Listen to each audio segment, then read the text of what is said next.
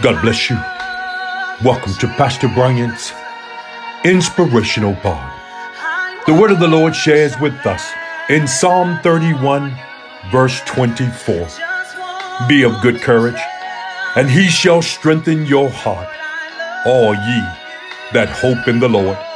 I've come to share with you and to encourage you on today that regardless and in spite of what you're going through, regardless of this pandemic, regardless of the racial injustices, regardless of the various calamities that are taking place in your personal life, I've come to encourage you in the Lord today that regardless and in spite of what you're going through, our strength is made perfect in our weakness because we're trusting in the God of our salvation. Look, you be encouraged on today that regardless and in spite of what you're going through, continue to hope in the Lord, and he shall strengthen your heart.